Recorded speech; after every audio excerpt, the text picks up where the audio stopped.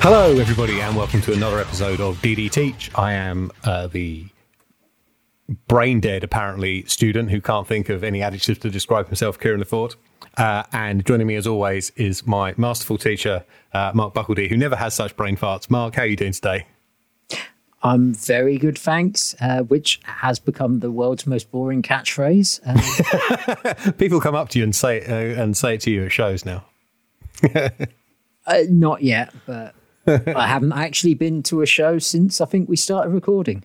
So speaking of recording, you will have noticed that this is about 2 weeks after the May show, and it's the June show. And it's also not the June show we told you it would be. So how's that for a swerve? We initially looked at the lineup for Cyberfight Festival and figured, we maybe cover it in passing. It wasn't like a big deal for DDT. And then things happened with capital letters, and now it's probably worth looking at in a bit more detail. This thing was 6 hours start to finish. I had to watch it in 2 segments and then the main event by itself. Did you get through it in one go? Definitely not. So I, a couple of days after it happened, I basically started from the beginning. I got to I basically got up to the match with the happening, which was, for people that have been hiding in a cave or whatever, was the Noah versus DDT 6-man. And then I basically stopped. Wait, hold on. I can't remember, which is very bad. The DDT 8-man came before that. So yeah. So that was the last match that I saw. Stopped. I didn't really have much interest in seeing the... I was going to eventually get round to Sasaki versus Keno. I didn't have massive interest in the top 2 matches. And then when we discussed, the decision to record the podcast, I went back and watched them. So you better finish it off for completeness so I'm not floundering for the last 20 minutes of this show by myself, talking to myself effectively. There is only one match that I decided not to watch. Okay. Well, I watched and took notes on all of them. We'll skip through the pre-show quickly. The not very dark matches. So this is June 12th, 2022, Saitama Super Arena. Apparently just under 5,000 people in the building, which is good as an attendance, not good in a 20,000 seat building. Yeah, it'll do in this situation. I mean, I'd imagine that they would have wanted a higher number, but it's not a bad number in the current environment. No, I guess not. So we open up with a DDT presented pre-show tag match. Kazuki Hirata and Soma Takao versus Muscle Sakai and Yukio Naya. Fun, nothing to write home about. Hirata is a great first man through the curtain opening act. Yeah. Naya pinned Hirata with a back suplex. I did enjoy Hirata on his hoverboard trying to make his usual entrance, and Takao just dawdling in front of him, and Hirata just trying to sort of like chivvy him along down the ramp to get out of the way so he can do his full run up, and he never gets to do it. Well, you could kind of tell it was almost like a rib by Takao on Hirata. Yeah. It very much was, I'm going to muck you up here. Really, my 2 points on this was, the story was that Muscle Sakai was wrestling more seriously because of the criticisms from Noah about DDT not being serious, etc. And thank goodness that Naya's dye job is now a shade of blonde that does not remind me of Boris Johnson. Next up was TJPW. Had a 10-woman tag match. Kaya Toribama, Naokakita, Arisa Endo, Motoka Miyamoto? Mocha Miyamoto. Mocha, aha. And Mahiro Kiryu beat Yuri, Hyper Misao, Haruka Neko, Yuki Aino, and Pom Harajuku. My notes on this, I'll read you my entire notes. Tiny cat girl wrestler is still rubbish. Just a blur of costumes and badly timed exchanges. Kiryu pins Pom with a spine buster. That was it. This was the get everyone on the card match. And yeah, I honestly have no real thoughts. There's a big gap between the bottom end and the top end of TJPW when it comes to talent. Yes, it's there's some things TJPW does well, but I wouldn't necessarily say the general level of the training is one of them. The dark main event is the DDT Eruption trio of Saki Akai, Hideki Okatani, and Yukio Sakaguchi against Gambare Pro's Kenoka, Yuna Masase, and Mizuki Watase. Kenoka gets tied up in tape, somehow still manages to spear Sakaguchi, don't know how. Watase slaps Akai into next week, and then Sakaguchi comes in and takes his head off with a roundhouse kick, and he gets destroyed by Eruption. Sakaguchi then puts him out with a sleeper for the win. There's some jawing backwards and forwards on the microphone afterwards, and Oka and Masase have to stop Watase cutting his own hair. Don't know what that was about. Okay, so this is where I basically fulfill my role. So in the build-up to this, Eruption had basically invaded Gambare Pro. So for people that aren't aware, Gambare Pro is essentially... It's the sister. It's one of the sister promotions of DDT. It's lower level indie. Whereas you could say, is DDT an indie? Yes or no. Gambare is proud to be an indie, basically. But if it's part of a network, then it's not independent. It thinks it's an indie. Yeah. It's run by Ken Oka, the man who once tried to pay for the Tokyo Dome with money out of his wallet. Okay. Yeah. But so the story was that Eruption invaded Gambare Pro, and they were the cocky invaders. This was Gambare basically having an opportunity to defend themselves, and Misuki Watase was a DDT wrestler who basically went down to Gambare Pro because he wasn't getting the opportunities in DDT. So it was that rings a bell. Home. I have a feeling he's been mentioned on this show before. Yes, we've mentioned him. I'm pretty sure we might have covered one of his last DDT matches. I think we covered his farewell match. Okay. On an episode. So the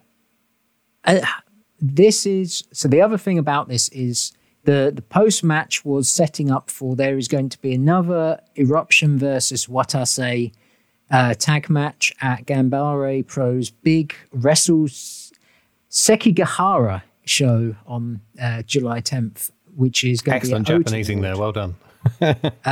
I'm not lying. I basically paused to read it to make sure I didn't utterly mangle it.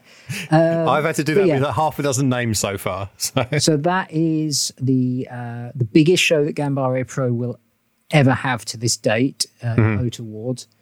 And that's one of the many matches on that show. I actually really like this.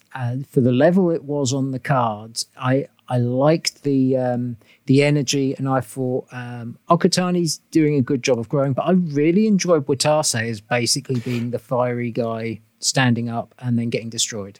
The problem I have with Okatani, Okatani's a perfectly good wrestler and I quite like him. However, he has one big problem, and that's he's got Gormless Yoshihashi face.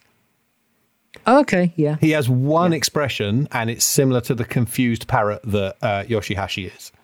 And I think that might kind of stop him from reaching a high level, perhaps. Like I don't think he can emote the same way a lot of the other guys who came up at the same time as him can. I mean, he's got plenty of time to learn, but then again, there's lots of wrestlers that have limitations in what they can develop. Yeah, that's true. Time will tell. That's true. So, the opening of the show proper, Burnings, Yuya Kuroka, and Sona Kamina's Toi Kojima from DDT team up against Kai Fujimura and Kinya Okada of Noah. Four lads of roughly the same size, shape, and haircut have a perfectly acceptable tag match, I wrote. Okada was out of place for a couple of things, and he needs to practice running corner to corner. And unfortunately, he put the far superior Kojima away with a high angle crab. I actually felt that Kojima was a bit off here. Oh, really? Yeah, maybe it's my Kojima bias. Like there's something about him I really like. He's a guy, I like him a lot. I like his energy. I just felt that, because there were definitely two spots that really went wrong, which was the Frankensteiner and the disaster kick counter. But I actually was it's funny because you've kind of put the blame on that on Okada and I've put the blame on that on Kojima. Interesting.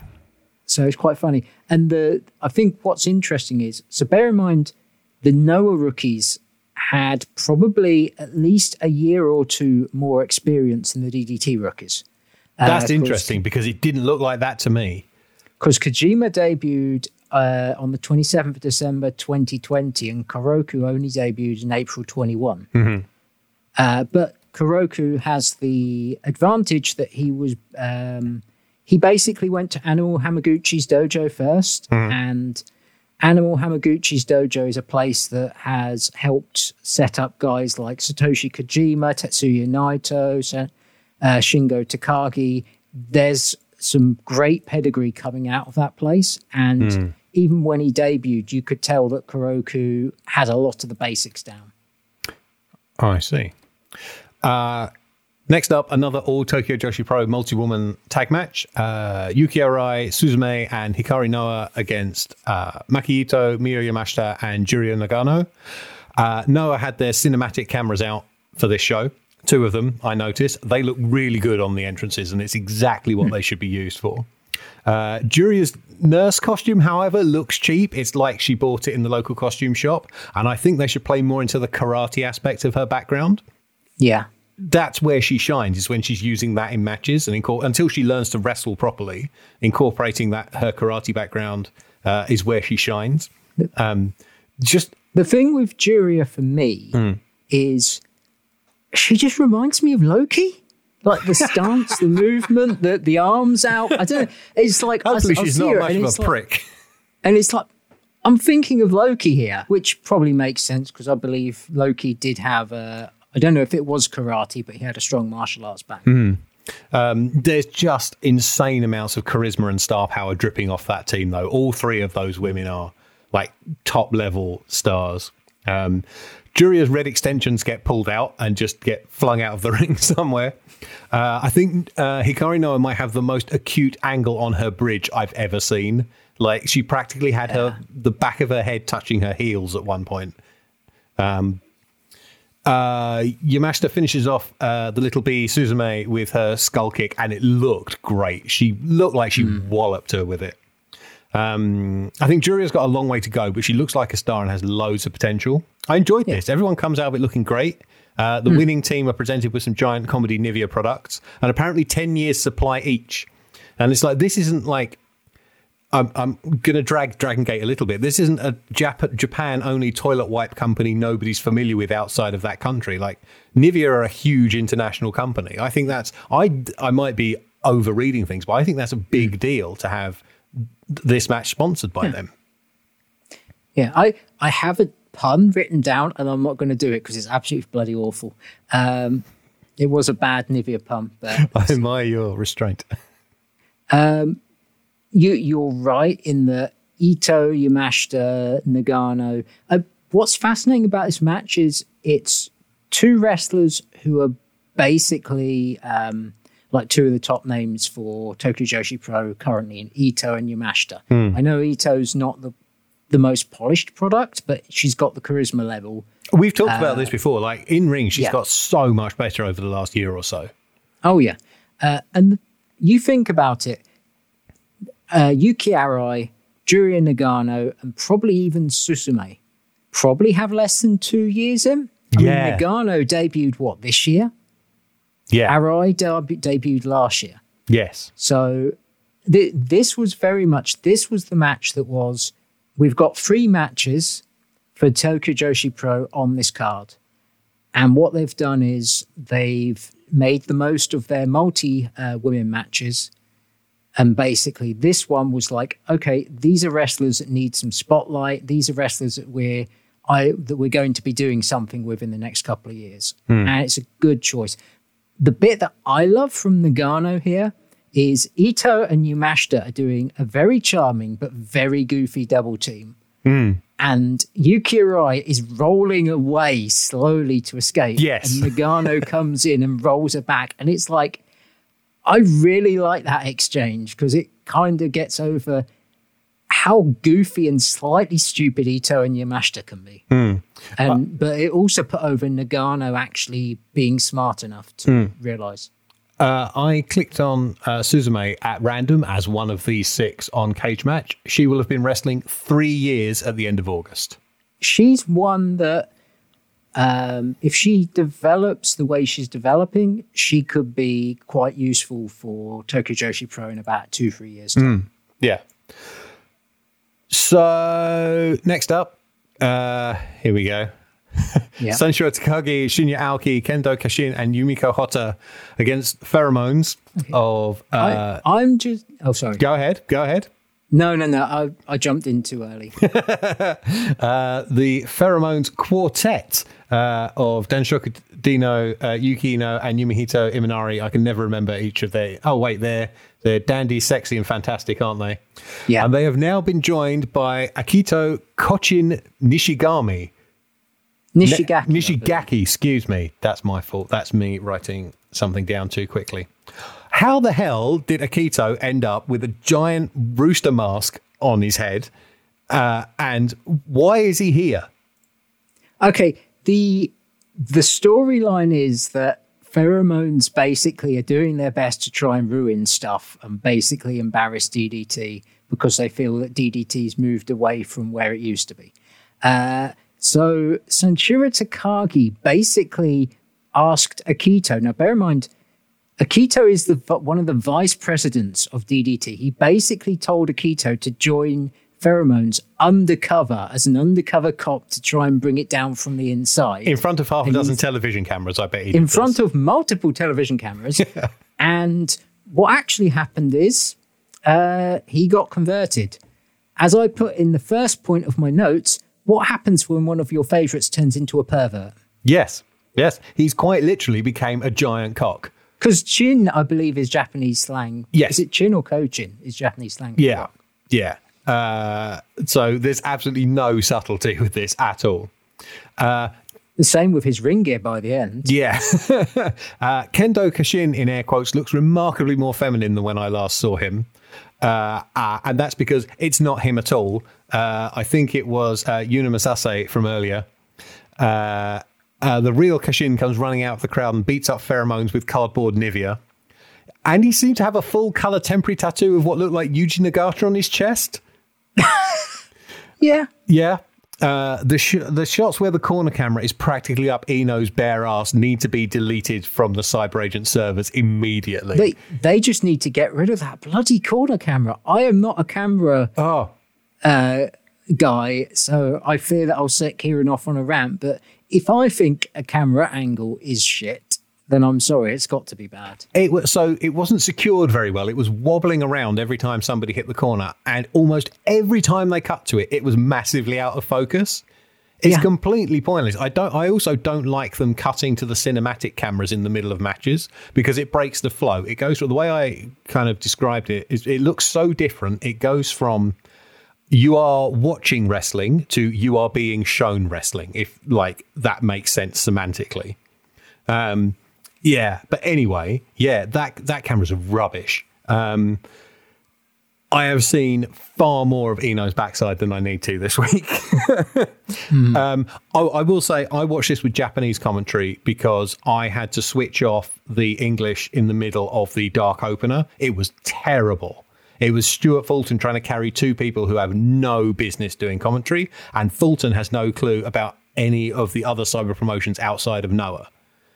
So he's the wrong person to commentate on them. I do, however, wish I had switched back to the English commentary to hear Fulton try to call this match. I honestly did just watch Japanese commentary all the way through. I'm just used to Japanese commentary with DDT. It's it's familiar.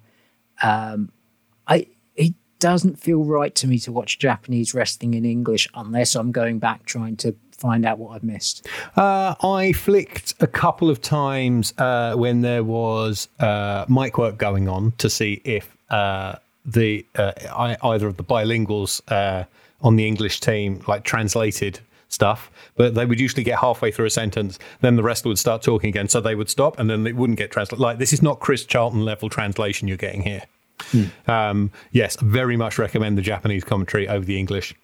I have to say, Yuji Ino crab walking dick first towards Sanshiro Takagi's face for the submission finish, being called loudly as "sexy exorcisto" on the Japanese commentary, did crack me up. Yeah, I cannot describe this match, really. It's just, it's pheromones. We know what to expect with pheromones now. Yeah. But I'm paraphrasing what I've said earlier. My notes for this are, what happens when one of your favourites turns into a pervert? Akito's final ring gear is very risque and questionable chaos. Questionable chaos is an excellent way to describe. Do you know how sometimes in Japan big matches will get a silly subtitle? So, for example, it was Kota Ibushi versus Cody Rhodes on a Wrestle Kingdom show. It was called Handsome Battle. This match should have been called Questionable Chaos. Next up, a Tokyo Joshi Pro 4-way match, which I believe was for the number one contendership, the next challenger for the Princess of Princess title. Is that right? Yes, that is correct. Okay, so it's Miyu Watanabe, Yuki Kamifuku, Mizuki, and Rika Tatsumi. Kamiyu plays the heel because she's 5'10". She's taller than everybody else in the ring, and she's good at acting like that. I called her the college bitch in my notes, like that kind of mean girl type character. There's a mean girl element there. Yeah. And so she only gets in the ring when it suits her, and just generally like acting a bit of a prick and avoiding contact with those beneath her and just sort of sorting out her hair on the outside instead. I really loved how opportunistic she was, because it made her stand out much more than actually her in-ring skills would have stood out. It's a good way of working within the format and actually using it to get you over while actually giving other people time as well. Yeah, she's from what I haven't seen very much of her. She has a star look for sure. Yeah, she speaks fluent English, which is very helpful. But she's an okay wrestler. I don't know how long she's been. We've been looking up people so far. Yeah, so she has only been wrestling for 4 years. So much like the women, some of the women in the trios match before, like not hugely experienced, but with something about her and room to develop as time goes on. I will never not be impressed by the strength of Miyu Watanabe. Like, if she's 5'1", I would be amazed, but she is unbelievably strong. It's great. She does a giant swing on Mizuki and Rika at the same time, but they're not stacked up. So she's got like both right legs under one arm and both left legs under the other arm. She has one of them under each arm. And she also gave Rika and Kamifuku a simultaneous body slam. The crowd pops as well. Yeah. The crowd were popping for those spots. Yeah. Like, they're impressive. Like, it's the thing that sets her apart. I mean, I was going to say it for the end, but like I put it at the end of my notes. Like, I've seen her 4 or 5 times, I think, and I've become a big fan. Like, she's another one with boundless potential and kind of like star power. Like, she has a megawatt smile, and her power spots make her unique. Yeah. She's only 22, so she's got a lot of time. Yeah. Hang on, and we're going to do another little bit of clicking. And again, another one who's only been wrestling 4 years. So what else happened? Kamifuku decided to get in on the one person attacks 2 people action by using her absurdly long legs to Booker T axe kick Mizuki and Rika at the same time. I'll have you know that was actually a famouser. Japanese commentary do call it a famouser. Oh, do they? Well, I was hoping it was an axe kick because that's better than the famous. Rika and Mew botch a twist of fate, so they just do it again. And Rika then just hits a top rope hip attack for the pin. It was a shame about the finish because the rest of this was quite entertaining. It's only the last 45 seconds that let it down. I honestly think when it comes to the undercard matches, with one exception, Tokyo Joshi Pro get the most out of the main card undercard matches. Yeah, I had a point about that at the end, but remind me to come back to it. So, here comes Noah. Get a load of this team. As you can maybe hear the train going past my open window outside. It's boiling here. I'm in South London. It is nearly 9 p.m. and it's still 25 degrees Celsius, which is too much. So, the Noah team is Timothy Thatcher, Simon Gotch, Rene Dupree, Michael Elgin, and Elijo del Dr. Wagner Jr. against Kazuyuki Fujita, Daiki Inaba, Takashi Sugiura, Shuhei Taniguchi, who I'd hoped I'd seen the back of, but apparently is still employed by somebody, and Masa Kitamiya. Well, Shuhei Taniguchi has recently basically gone back to his current gimmick because he was wrestling in Noah as King Tani. He was also Maybach Taniguchi for a long time and was in the main event of the worst live show I've seen in all of my trips to Japan. I don't like him at all. He's not very good, but he must know where the bodies are buried because he's still employed. Elgin, who can generally go fuck himself, looks like a bloated ham. Rene Dupree looks like Lance Archer now for some reason. Like he's got the big cross tattoo on his back. Like he's got the same. Like, he needed. He had a shirt. Was it his shirt or his trunks that had the same design as his tattoo? Yes. Yeah. It's got Fujita and Wagner trying to get on the same page was just painful. Simon Gotch's hair is terrible. He looks like he's just discovered the band The Misfits. Oh, and he used an old Johnny Storm move where he gets his opponent in a headlock and then grabs his own foot and uses it to kick him in the head with. Yes. Wasn't that the Fantastic? No, it was one. But yes, that was one element of the Fantastic Four because there was also a knee crusher, a face crusher on the knee, and I can't remember what the others were. I'm sure if he finds this on Twitter, he'll tell me. I called this Noah's celebration of mediocrity. Elgin pinned Inaba with a Liger bomb. Get Thatcher away from this shower of shit as soon as possible. I hated this. This was my least favourite match of the entire show. I just had it described as basic fare. Nothing overly stood out. And the TBH stands for, to be honest. Sorry, I didn't even know what my own notes meant. It was... This was Noah's get everybody on the show match, like the TJPW one earlier. And the thing is, if you actually... The next match coming up and this one are night and day in terms of how they mixed the talent together, because this one was a very classic. We're having 5 pairs and then we're going to the finish. And that is very much not what the next match was. The next match was very much the date of this one's night, and I'll say now was my favourite match on the show. It was also my favourite match on the show. DDT gave us Mao, Asuka, Shunma Katsumata, and Yuki Ueno against Harashima, Naomi Yoshimura, Chris Brooks, and Masahiro Takanashi. The team known as the Sana Kaminaska. Okay, confusing. No, that's just me making a shit joke. Okay.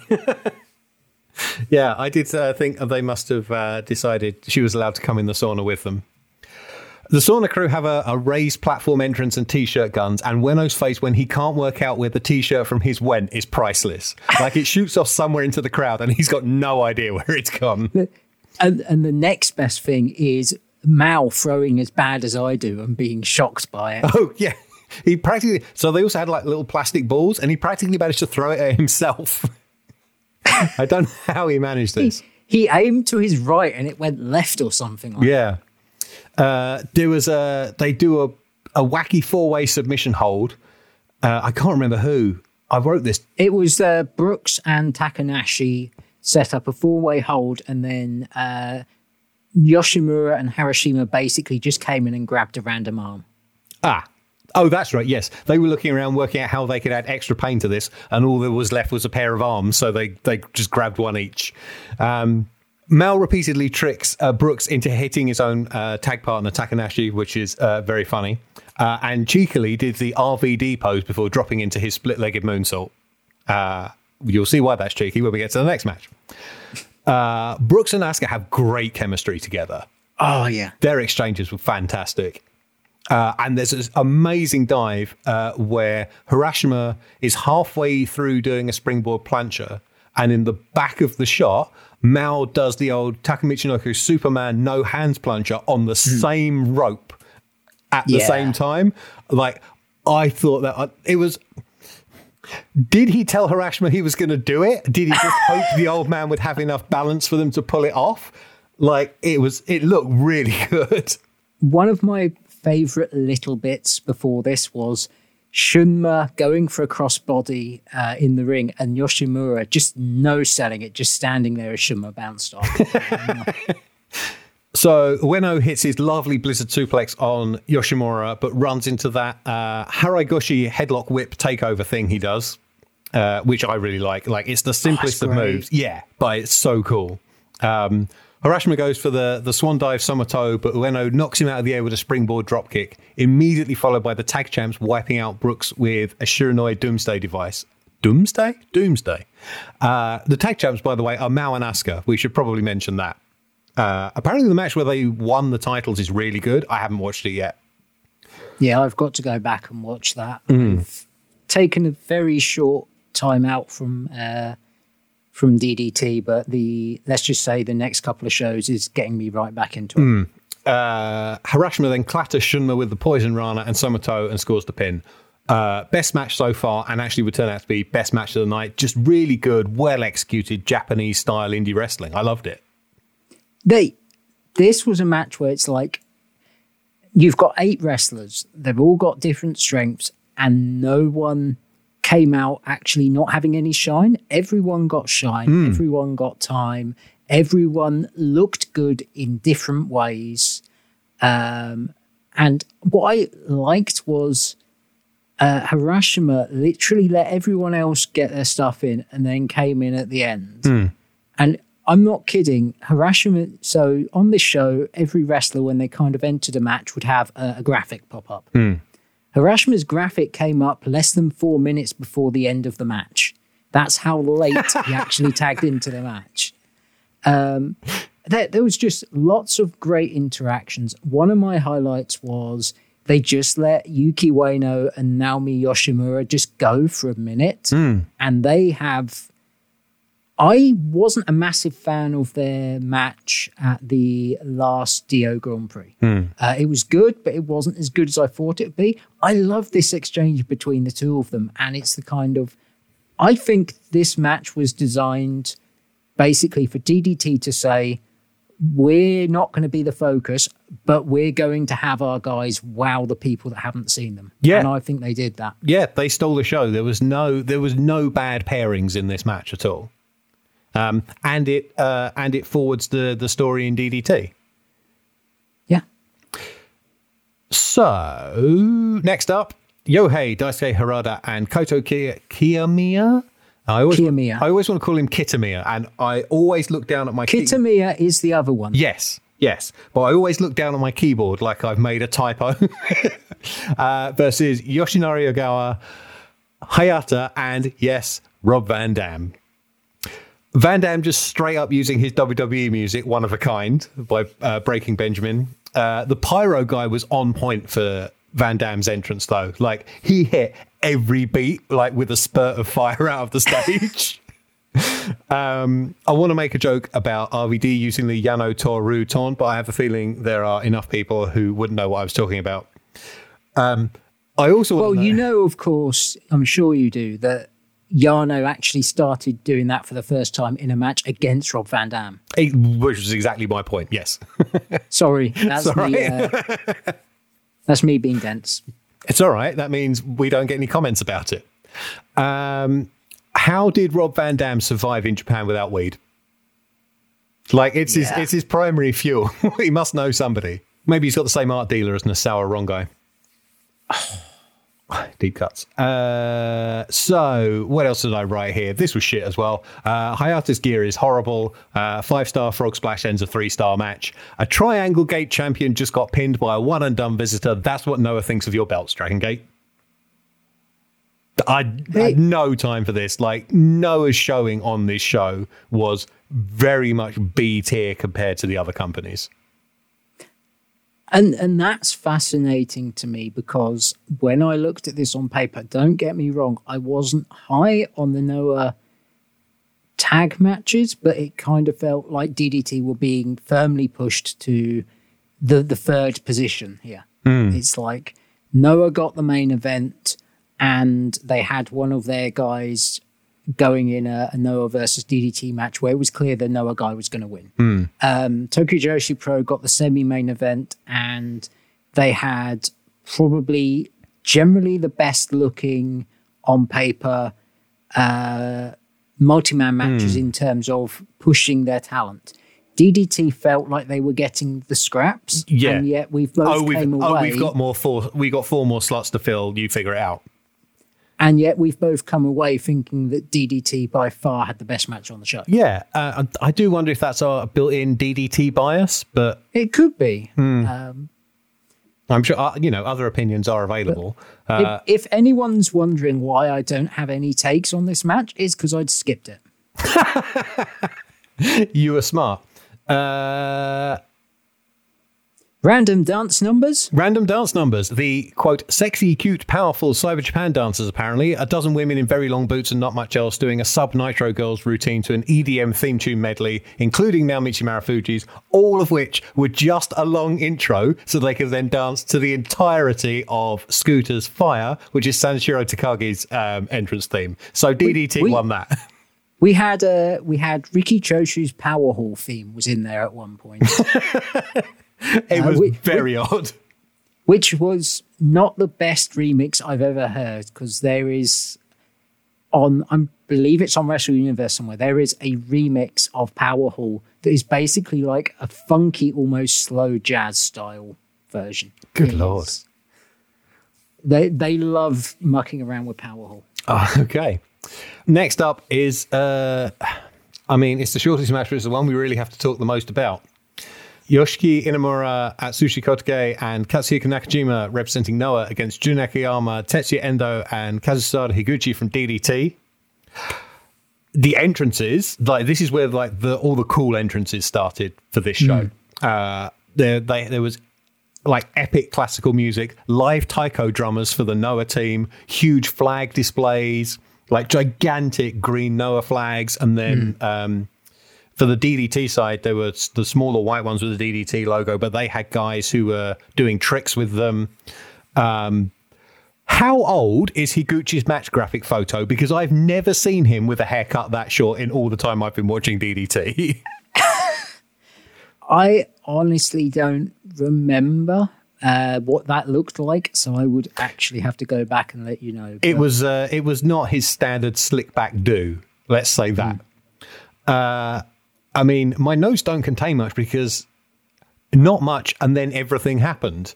There was some opening, not a lot, and then Nakajima no-selling everything from Endo. Endo kind of gives him a whack to get him out the ropes, and Nakajima responded by slapping him in the face at the 5-minute mark and knocking him out for real. And that was it. That was the end of the match. What did you think about the referee here? Because I generally thought he was quite good, because... Oh, no, he did a great job. He checked on him and made sure that, he definitely couldn't continue. He kept anybody back from touching him. And even so, Nakajima went over and put his foot on Endo's chest. It's the Jericho cocky pin. He did Jericho cocky pin, exactly. And the ref counted to 2, and Nakajima, to his credit, when he realized that Endo wasn't going to kick out, he took his foot off and turned towards Akiyama, who was threatening to get in the ring. So he didn't get an actual pinfall over the KOD champion by mistake. Uncle Jun then came into the ring and went face to face with Nakajima and gave him a good long talking to. Akiyama looked really annoyed, but Nakajima, as his character, can't be seen to back down from him in public. Like, even if he was feeling contrition, like, that looks bad for him and that looks bad for Noah. So he has to just sort of stand there and take it and look like he doesn't give a shit about it. So, like, I don't know what's going on in Nakajima's head there, but I think what was going on in Junior Akiyama's head was, you unprofessional fuck, what have you done? Now, I've got a couple of things. One, I watched this and then I watched it again yesterday. And part of that was because I've seen, so many people have a take on this online. And one of my things was there were some people saying that Nakajima looked like he was showing contrition in how he was. And I didn't get that at first. I will say, watching back, you can kind of see Nakajima's face soften is probably the best way to describe it. You can kind of see something there the longer Akiyama's talking, as to whether it's just he's taking what Akiyama says on board, whatever. What's interesting is Akiyama talked to Tokyo Sports about this in an article that was released today. And on Post Wrestling, Andrew Thompson basically did a translation, or got a translation of it.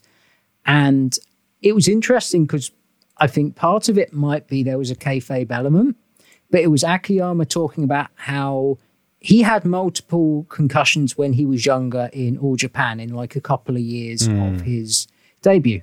And he was talking about how when he trains when he trains the DDT wrestlers, because he is one of the main trainers now, and he's even training the likes of Endo, are basically going in and learning from him.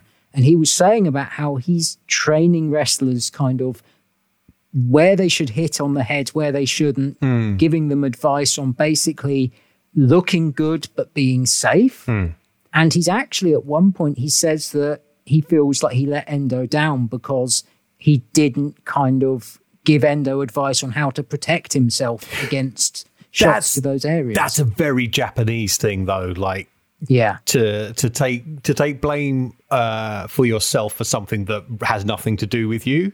Like, this is entirely on, from my side, this is entirely on Nakajima. If he does feel like contrition, like, they can get a fucking red hot interpromotional angle out of this. But I don't know. Nakajima, I think he has a history. I don't think he's the most likable guy. I don't necessarily think he's the most professional guy. Like, he's known for hitting people very hard. I imagine he's a fucking nightmare to deal with backstage. The thing is, there's two directions you go from this.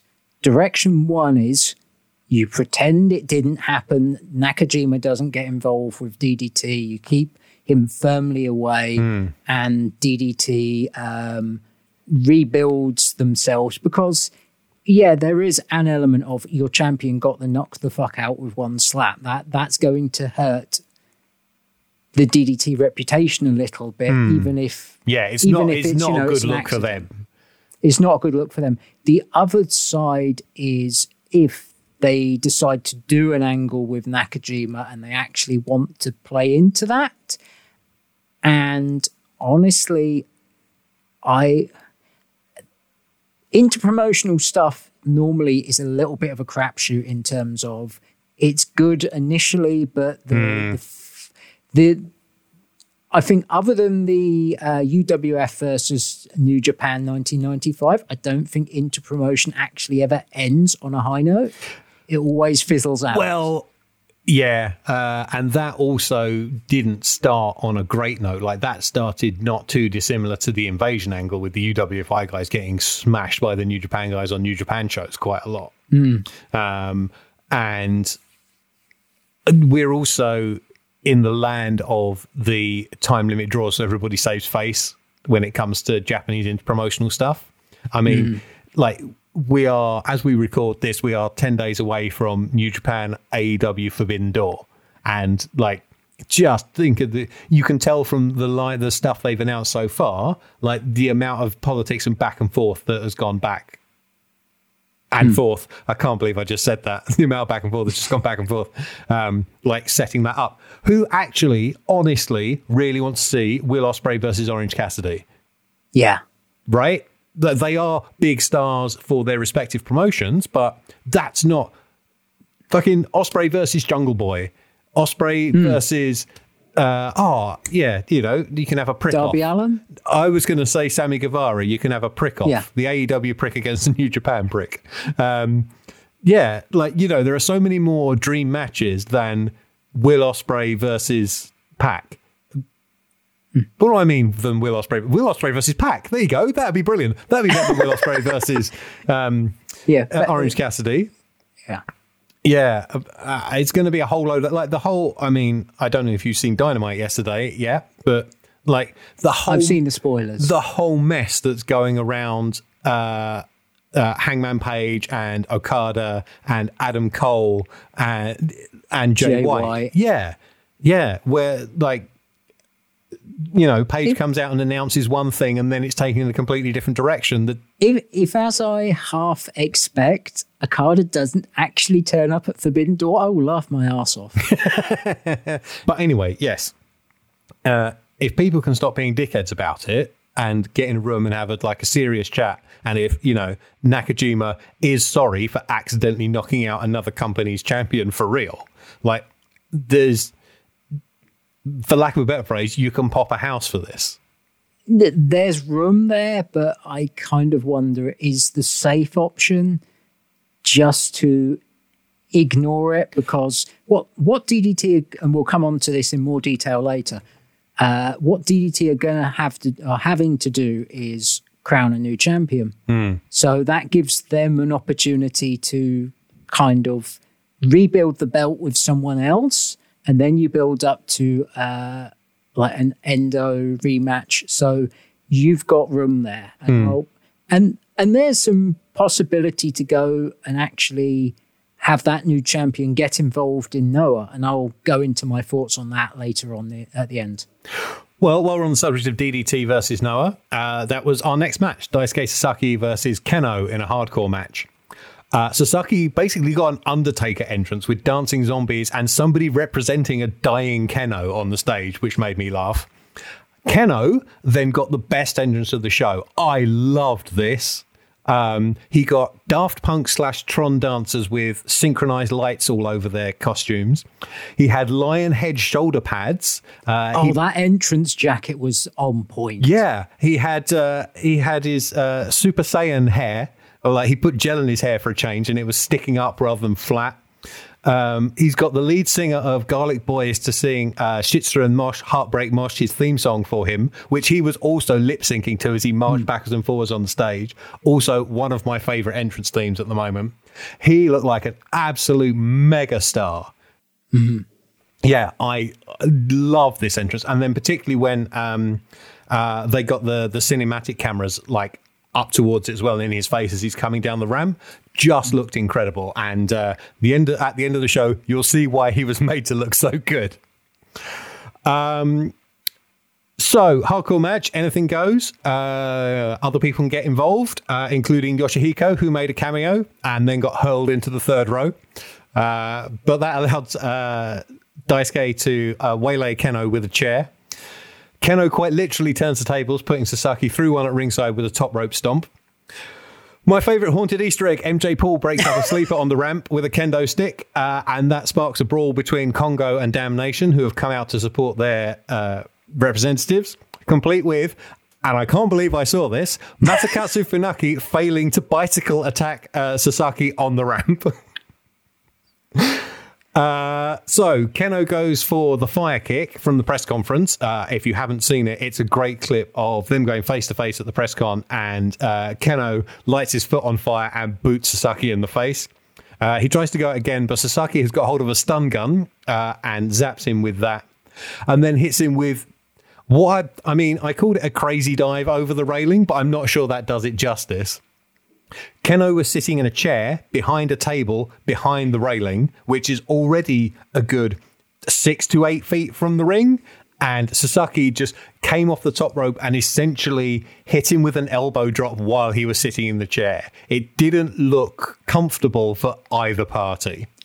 This is Daisuke Sasaki's big set piece in these big matches, because he's done it quite a few times. He did it at Coming to America, which of course was less impressive because the fans were about 2.5. Yes, that was a smaller building, and I think he's done it in a couple of the big matches we've covered on other episodes as well. Yeah. He then fills a coffin with thumbtacks, but gets slammed into it because that's the thumbtack rule in wrestling. Yep. He who deals it gets dealt to it. Sasaki, still with tacks in his back, then did a fighting spirit no-sell of a superplex off a ladder. What I quite liked about this match was when it was striking and wrestling, Keno was on top, but when it was weapons, that's Sasaki's element and he has the advantage. Yeah. Very often in these sort of like wrestler enters a street fight match, well, I mean, it plays out at the end, but like they are the superior street fighter for some reason. Sasaki misses an elbow drop from the very top of the ladder, bearing in mind he's still got thumbtacks in him, and this horrible spray of blood comes off him when he hits the mat. No, it's not blood. Isn't it? Well, no, did he shit himself? What happened? I think, I could be wrong, I think it was actually Keno using red mist. Oh, was it? But I think it was Keno using red mist, but I think that Keno mistimed it, so it actually came out and hit Sasaki in the stomach. Well, I noticed it was all down his side, and I thought he'd hit the mat and and sort of pushed the thumbtacks at an odd angle, and it just sort of made him squirt blood. No, I'm pretty sure, because I rewound this, I'm pretty sure it's missed. Well, it being red helped, I think, then, because it blended with any blood that was coming out of Sasaki. Keno knocks him bandy with more kicks and squashes him with a stomp from the very peak of the ladder and pins him. Hard-hitting stuff. I think it would have benefited from a faster pace, but I quite liked it. This was probably my second favourite match of the show, to be honest. Yeah, I'd probably go there. I'm kind of a little played out when it comes to comedy, hardcore... yes, you've expressed your boredom with the plunder before on this show. I've just seen quite a few DDT matches of that style, and as weird as it sounds, you kind of don't have that much variety compared to a normal match. I don't know why, but I really enjoyed this. There were some good set pieces. You've got to give Keno credit because he was happy going in on this, and my God, both of those big double stomps take some guts. Yeah, I mean, on the part of both men, really, like jumping from that high, and then or Sasaki, who's got to take the full weight of someone coming down, not spreading his weight, like feet first onto the chest. Like I've always hated the double stomp. I think it's a stupid move, but wrestling, continues to use it. So there we go.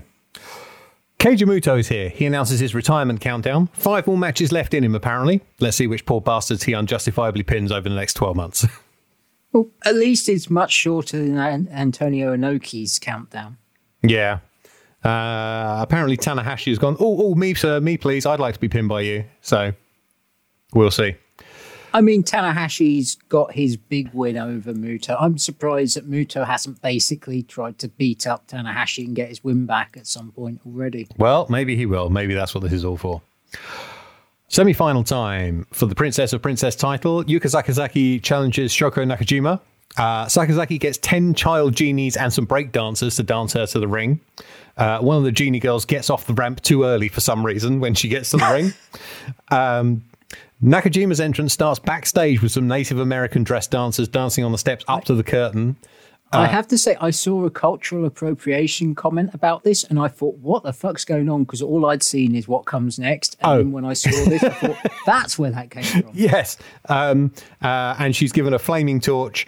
And just before they cut away, you see one of the guys in the inflatable dinosaur costumes wobble into position in the corner of the shot, and it cracked me up. And yes, then come the inflatable dinosaur dancers who went viral at the weekend. 10 men in inflatable dinosaur costumes dancing to Shoko Nakajima's horrible theme tune. A very serious match then has to wait for 10 inflatable dinosaurs to wobble their way back up the ramp before it can get started. I love Japanese wrestling. So the person I originally labelled as Arisu Endo but wasn't gets flattened on 2 consecutive dives, poor woman. And she's not even in this match. A lot of the early going is them just finding violent ways to chuck each other out of the ring. Yuka takes a particularly bad spill and Nakajima locks her in various stretchy-looking submissions when they get back inside. They suplex each other all over the place, and there's this awesome shot of Sakazaki realising one of hers has been countered as Nakajima crouches menacingly behind her. That was very much the camera director had been rewatching his Ibushi versus Ospreay matches and thought, I have an idea. Sometimes you just catch stuff. I'm sure we've mentioned it before, part of my job used to be the filming of wrestling shows and the making of wrestling TV shows. And if you're good at your job, you run a production meeting beforehand and you find out what all the big spots are going to be, what the finishes are going to be. And if you have worked with the same wrestlers multiple times, you know their stuff. So, for example, I used to film Martin Stone / Danny Burch matches a lot. And I knew his entrance off by heart. And so you know where to direct the camera people to go. Right, he's going to hit that corner, that corner, that corner, that corner, center of the ring, and we're done. And you know where to put your camera ops, and you know when to cut at the right time.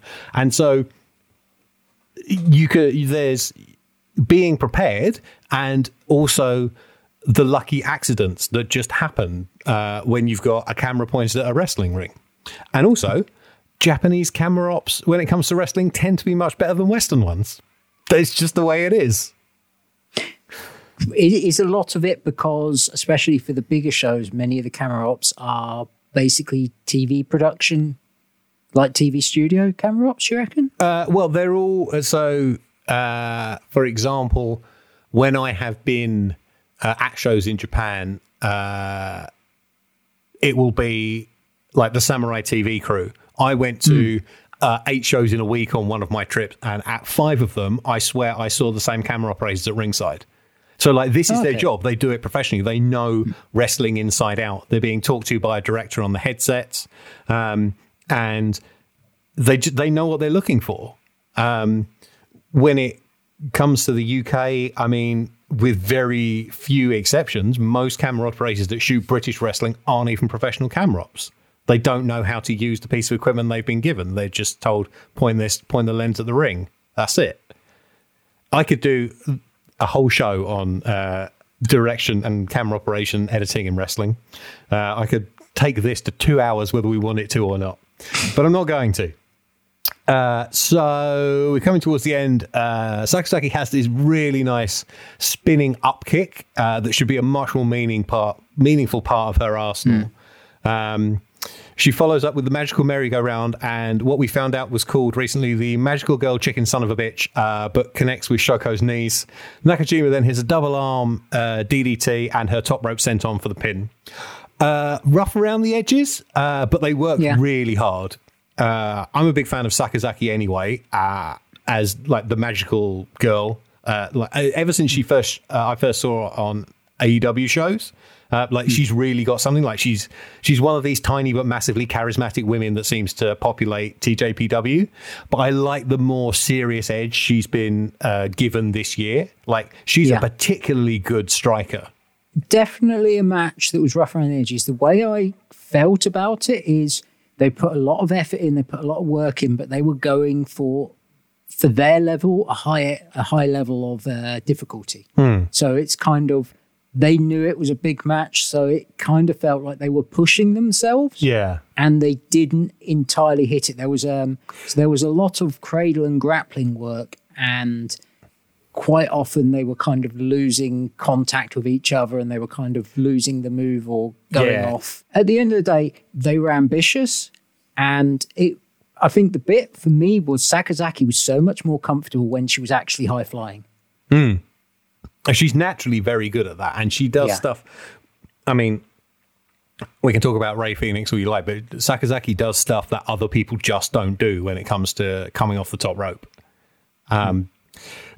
There was then the amazing image of the very tiny champion having to pose next to the very tall sponsor with the giant novelty check or whatever it was that they had.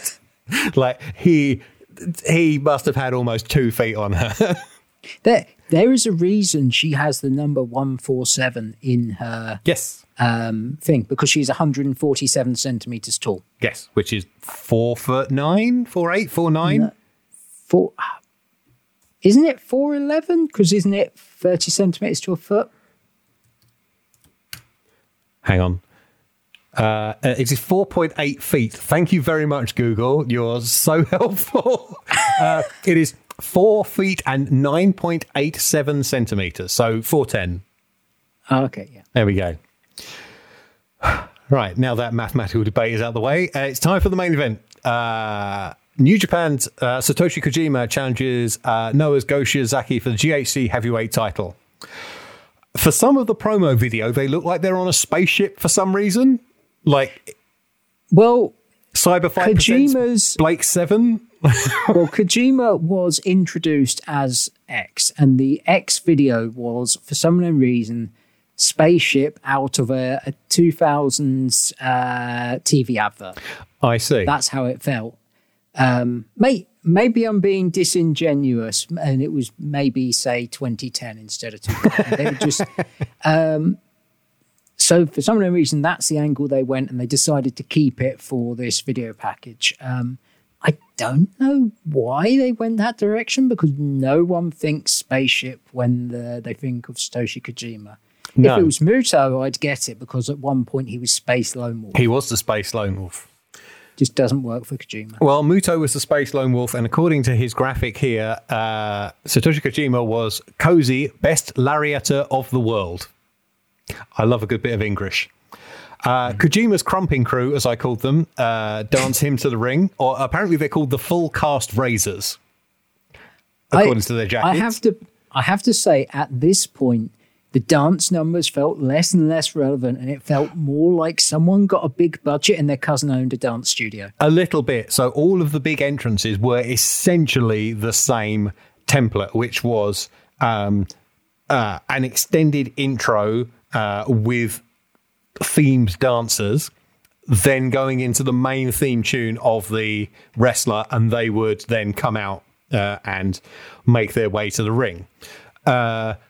I would say that Keno's, because he had the live singer and because he was like singing along to his tune as well, like that helped his stand out from the pack when it came to that format. It really showed us that wrestling needs its new Magnum Tokyo to dance along with the hired-in dancers. Yeah. Although Yuka Sakazaki did with her Genie Girls for a bit, actually. Oh, yeah. Yeah. Anyway, Go Shiozaki's entrance paints him as the ruler of the Roman Empire. He had toga-clad dancers. He had a throne. He had a massive M. Bison villain cape. He looked every inch the anime villain, and he's the defending hero. Yeah. Oh, it was almost like the time I went to see Julius Caesar at the Royal Shakespeare Theatre, and somehow got oh God. And I made a tweet about it, and someone searched it out and basically dobbed me into the actor that played Cassius, because I thought he had better muscle definition than most wrestlers. Speaking of muscle definition, Satoshi Kojima is in fantastic shape for 52. Oh, yeah. Like he definitely been hitting the gym and the tanning bed for this. I enjoyed him flexing his pecs in time with the crowds clapping. The design on Go's tights, we'll promise we'll get onto the actual match.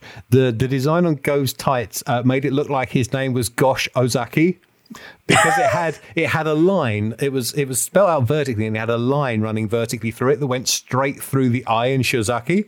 On the subject of Shiozaki, I feel like he's never really been allowed to be his own man. Like, he was the Kobashi protege, so he had to emulate him. And then he's sort of become appointed the king of Noah and has to dress like Misawa, do the rolling elbow, do the emerald flosion, and sort of be a continuation of the spirit of this dead guy that everybody revered. Like, he's never been allowed to just be Go Shiozaki. Yeah, that is a very good point. And there was points during this match, so I agree with you, like, there was a full-on Misawa tribute near the end. But I agree with you that at points, it really did feel like he was channeling sort of 2004 to 2007 Kobashi in the kind of where he can still do some power stuff, but he was focusing more on chop variations and that. And it really does feel like it's cruel to call him a tribute act because he is a very good wrestler. Yeah. But you're right. It doesn't feel like he's ever been allowed to be himself. He's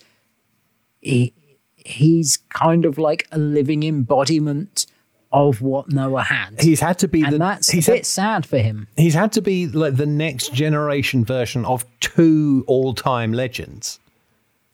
And no disrespect to the man, but he's not going to live up to either of them, let alone both. And he is a fantastic wrestler. This match, however, my entirety of my notes for this match comes to one paragraph. Surprised there are lots of chops. Go keeps cutting off Kojima wherever he goes for a lariat, taking him down with a lariat of his own. When Shiozaki winds up for a burning lariat, though, Kojima gets in there quicker with the counter. Kojima then hits 2 running lariats of his own and gets the pin. That is my entire notes on a 21-minute match. Yeah, my notes honestly aren't much more. I'm not going to quote them, partly because I've absolutely butchered my notes and they're in like 3 places. Good job. Yeah, I'm good at that. But I loved the idea that Shiozaki lost because he was too caught up in showboating. He was too caught up in trying to embody Noah and embody the Flash. So he overcompensated on the posing, on the burning lariat, and Kojima just got in quicker. That is a great way to set up the finish. I'm not sure the finish 100% worked because it kind of made Shiozaki look like he was slower than Kojima multiple times. And it's like... Yeah, a man 12 years his senior. That's maybe not what I'd want to do in a position when you're trying to protect someone. This was a solid match. There was some good stuff. There was some good action, but it was good. That's it. Yeah, it was good. It just lacked that sense of pizzazz. Yeah. And I'm sorry, I like Satoshi Kojima, but I think Kojima is a wrestler who has, especially now, but even for at least a decade, he has quite a low ceiling. He has a fairly high floor, but he has a low ceiling. Yeah. And this just it didn't feel like the level I would expect for the main event of a show like this. Yeah, I called it a competent Japanese heavyweight main event. On the plus side, it sped by. Like I didn't realize it was 21 minutes long until I looked it up later. However, I don't remember much of it. And God knows why Noah are putting their big belt on an aging New Japan opening match guy, though. Yeah, someone who, for the last 3 years, New Japan have essentially done their best to make you forget was on their own shows. He's you're right. He's an opening match guy. He's a guy that's been very much down pushed. And it's like, he's almost an afterthought. He's doing this because New Japan more or less have nothing for him.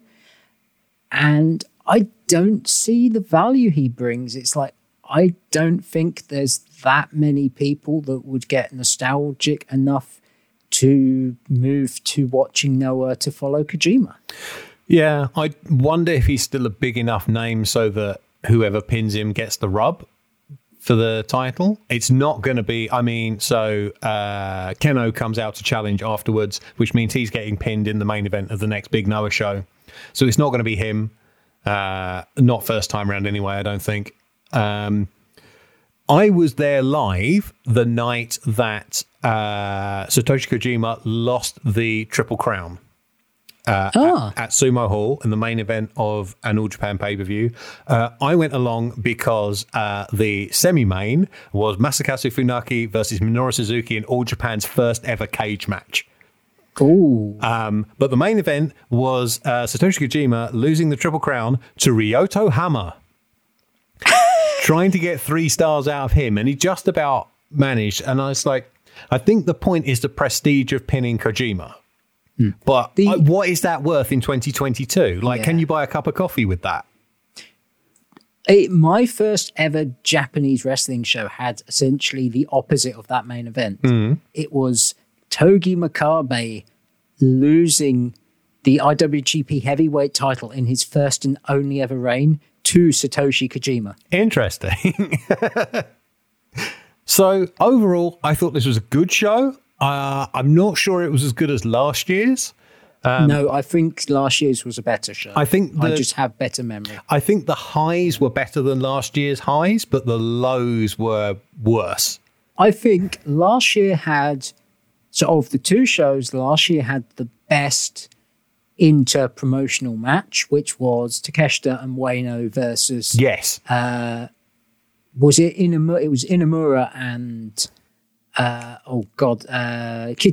Kiyomiya. Yep, you're right. Konosuke Takeshita and Yuki Ueno representing DDT against Yoshiki Inamura and Kaito Kiyomiya representing Noah. So I think that was the best Noah versus DDT match that they've had so far in terms of the general quality of it. But and there were some good matches on this show, but I don't think my my love of this show was close to my love of the previous show. And that's not to say that I thought that last year's Cyberfight Festival was blow away great, because I felt, again, it needed some work. The problem with Cyberfight Festival is you're trying to combine 3 different rosters.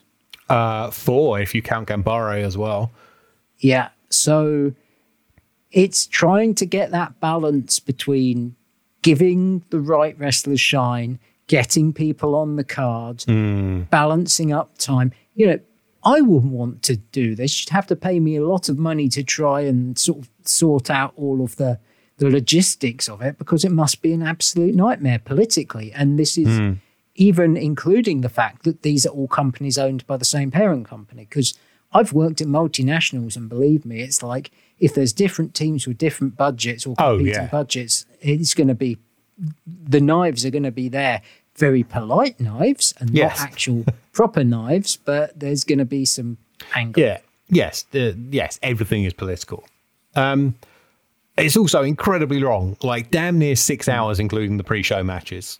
DDT 8-man hardcore match and TJPW trios match were probably my highlights, and Keno's entrance above all of that, I think. Yeah. Maybe throw in the TJPW 4-way. Yeah, if you don't watch the last 45 just for the high seconds. spots. Yeah. On the surface, if you look at results, Noah looks to have come out on top. But, sweeping DDT as they did in the various versus battles. But in terms of in-ring, as like we alluded to earlier, I think DDT and Tokyo Joshi Pro smoked them. They look much like their wrestlers gave much better performances than the Noah wrestlers. Like the Noah only matches on this show, multi-mans were rubbish. I think if you think about it, Tokyo Joshi Pro knew what they wanted to do, which was they wanted you to remember the names of the wrestlers in the matches, because they're the people that they're going to start pushing, or that are starting to get pushes. It was giving them more time and giving them room to get some big moments that you'll then be able to use in video packages, and people will remember, oh, it's that girl that could slam 2 people at the same time. Yes. Or it's the one dressed like a bee. It's the, Yeah. DDT, basically, they did the smart thing. They essentially put the best wrestlers they had that weren't in the interpromotional match, and they put them all in the same match, and they just told them, just go for it. Go have fun for 20 minutes, yeah. And I think that match has a good chance of making a few extra fans, because there's some people that I follow online that don't watch a lot of DDT, and that was the match that impressed them the most. It's one of the higher rated matches on Cage Match for this show. Not the highest. That's the hardcore match, Keno versus Daisuke Sasaki. But I understand why that would appeal to the Western fan who's perhaps just dipping into this out of interest. So we need to talk about Tetsuya Endo. That slap gave him a concussion. He is out for an indeterminate amount of time. He didn't have to stay in hospital, apparently. He was allowed to go home that night, so it's not serious. However, he is out of the King of DDT tournament and has had to vacate the title. Automatically loses his first round match to Masahiro Takanashi by forfeit. And the KOD Openweight title will be the prize for the tournament winner. As we record this, the opening round happened today. I watched it. Did you, or do you just know the results? I watched the first 2 matches, Okay. and then I basically got the rest of the results for this podcast. Sure. Because to be peek behind the curtain, I hadn't watched all of Cyberfight Festival, so my time between dinner and recording was catching up. Yeah, I've had a bit more time on my hands today, so whilst waiting for people to get back to me about things. So I thought, why not? Let's put it on. So if you don't want we're recording this the day of, it will go out the day after. If you haven't seen it and you want to see it, I would suggest turning off the show now because we are going to talk about the results and the second round and the ramifications thereof of this whole tournament. So thank you very much for joining us. And we will see you in July when we do our July episode. For everybody else, we're now going to talk about King of DDT. So, I mean, the big question is, who do you see taking the thing? I mean, obviously some people have won and lost. I will list out the full field. Nobody taking the place of Tetsuya Endo. Masahiro Takanashi, Harashima, Hideki Okatani, Chris Brooks, Naomi Yoshimura, Yuki Ueno, Kanon, whoever the fuck he was, Yuji Hino, Daisuke Sasaki, Yuki Sexy Ino, Mao, Jun Akiyama, Yukio Sakaguchi, Yukio Naya, and Kazusada Higuchi. Okay, so first of all, Kanon, just so that you're aware, it's something that's fairly recent. Kanon is a guy trained by Taka Michinoku, who's from the JTO promotion. I guessed. So I took some the notes. eye pokes. Yeah, so we, not just the eye pokes, just being a lazy fuck who's useless. We are going to cover the tournament in more depth in the July episode after the final has happened.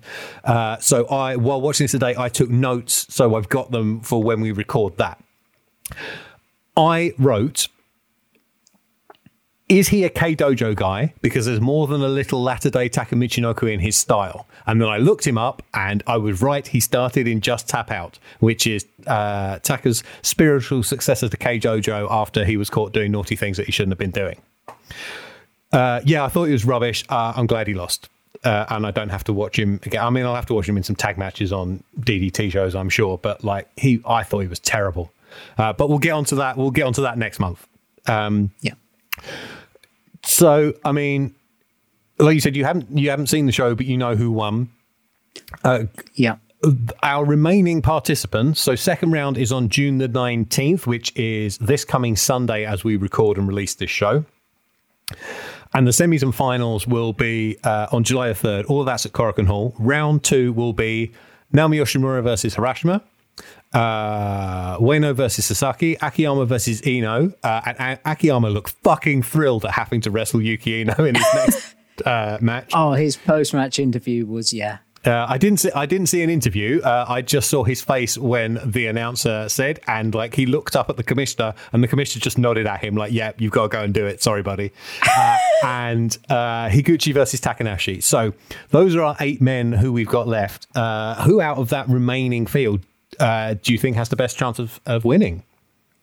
So even before today, when it was a block of 16, I had three possibilities in my head. Mm-hmm. The outside bet was Jun Akiyama, because Akiyama had made stances saying that he will win the title to hold it in Endo's stead. So it was a possibility, but I don't think that's a good storyline. So that's why he's my dark horse. The 2 that I thought it would be Yuki Ueno or Kazusada Higuchi. Because in all honesty, even before Cyberfight Festival and everything that happened, I kind of had in my head that Higuchi was winning King of DDT and then facing Endo. and Endo and Higuchi have a little bit of history. They have fairly good chemistry. During I think it was 2020, during the no crowd era, Higuchi faced Endo repeatedly, trying to basically show that he deserved to basically challenge for the title, because they were passing around a sword that gave you the right to challenge the next big DDT show. The Anytime Anywhere Gauntlet. Yeah. Which we should probably do a show on at some point. Yeah. Oh, the sword as well. The sword is different, isn't it? Yes, that's right. I remember. Sorry. Yes. But yeah. So, as I say, for me, it's either Ueno or Higuchi. And DDT did a small Twitter poll, and 50% thought it would be Higuchi, 40% thought it would be Ueno. And 10% thought it would be... Well, the third choice was Yuki Ino, which shows that there's some people that want to see the world burn. But for me, it's like they're the two guys that seem to be the most groomed to be a next champion, because Ueno has kind of filled in a bit for Takeshita. And as we mentioned when we covered the D-King Grand Prix, Ueno kind of felt like he was almost replacing Endo as Takeshita's generational rival. So they're very high on Ueno, obviously, because he's incredibly athletically gifted. But Higuchi has been a guy that a lot of DDT fans, especially Western fans, have wanted DDT to actually go all in on for a couple of years. And it kind of feels like it might be the right thing. When I talked about I could see an angle where the new DDT champion goes to Noah and like tries to have some matches into promotional title matches, Higuchi was the guy that I was thinking, because Higuchi's a guy that he's a good fit for Noah. You can argue he's a better fit for Noah than DDT. Higuchi would fill that role much better than Ueno would. You're right. They would both be first timers, right? Higuchi and Ueno would both be first time champions. Is that correct? Yes. Okay. I mean, the safe option. Yeah. The safe option's Harashima. That's exactly what I was going to bring up. As we talked about last month when we did his profile episode, Harashima is the safe transitional man. But as we also talked about, like, his time with this belt has passed now. Like, he doesn't need to do this again. And like, it just would be a safety thing. They could also, I mean, okay, so Ino and Yoshimura are not winning. It's that simple. I wouldn't be surprised if Yoshimura beats Harashima. I don't think it's likely. But he's not winning. He's not winning the title. No. He's not winning the final. No. I can see him getting to the final four. Yeah. To give him a bit of a push. Yeah, the student beats the master is a good storyline in movies, in wrestling. Incidentally, when they did the face-offs at the end of the show with the next round participants, those two look very happy to be wrestling each other. So I think that's going to be a fun match. You talked about what Akiyama said. Do you think they would go with Sasaki again? I think it's a mistake. I do think it's a mistake, but you know, when does wrestling do the right thing? I don't think it's the right direction. No.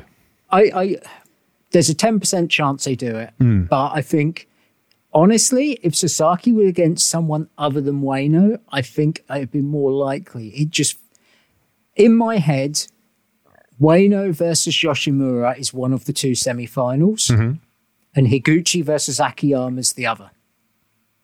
Yes, that is that's the logical pick, I think, and I think you're right. When it comes to the eventual winner, Ueno and Higuchi are the heart choices, and Harashima is the head choice made around the boardroom table. Yeah, but I think honestly, something like this, it's kind of the time when you need to make a gutsy decision and prove and show that you're not afraid. And it probably is a heart choice for me, but just for me, it feels like this is it, because if you don't give it to Higuchi, You're not giving it to him. So I'm sorry. Yeah, because he's getting on in years. I'm getting on in years. Like, I mean, he's 32. He's not is that he? old. I thought he was 40. Fucking hell, that's a hard paper round. All right. So let's say the final has come down to Higuchi versus Ueno, and you flip the coin. Is it coming down Higuchi? Would he be your overall pick? Higuchi's my pick. If it's those two in the final, Higuchi's your guy. If it's those two in the final, Higuchi's my guy. I just think, I'm just going to say, you know what, sod it. It's like when you think your team has a decent chance to win the league, but you say, sod it anyway, I'll just go for it. Yeah, I think he's doing it. And I was wrong. He's 33. Okay, he's saying football things, which, just going completely over my head. Ueno is only 26, so he's got plenty of time to still mature. And so you're probably right. Like, if you're going to do Higuchi, now's the time to do Higuchi. Right. I haven't written down an outro, so this is going to be entirely off the top of my head. You can follow this show on Twitter at DDTeachPod. You can follow me on Twitter at KieranEdits. You can follow Mark on Twitter at monkey_buckles. He got it right. If you go to linktr.ee/ddteach, I think, that gives links to all of that stuff and to all the ways you can subscribe to this show if you don't already. I don't know why you're not, if you're listening to this. We also have another podcast called Must See Matches at Must See Matches on Twitter. And coming out on Monday, as we record this, is probably my favourite episode we've recorded so far. Sarah Parkin of Big Egg Podcasting Universe came to talk to us about Chigusa Nagayo versus Dump Matsumoto hair versus hair match from August 1985. If you're going to listen to one show we put out, listen to that one. I had such a fun time recording it, and I enjoyed it. I got to enjoy it again when I did the edit yesterday. It's a great show. It's our longest show. It's about just over an hour, but it's so much fun talking about just an incredible, not even match, just an incredible scene, an incredible piece of drama. So I'm plugging that for all it's worth while we're here. I've enjoyed doing the podcast, enjoyed our guests, and all of our guests, great insight. But Sarah's knowledge, and she was great. I just love recording that episode with Sarah. Yeah, amazing knowledge of that scene. So that is it. We will be back in July, don't know exactly when, to talk about the King of DDT tournament as a whole, because then we will have our new champion. So that is it for this month. Thank you very much for listening, and goodbye. Bye.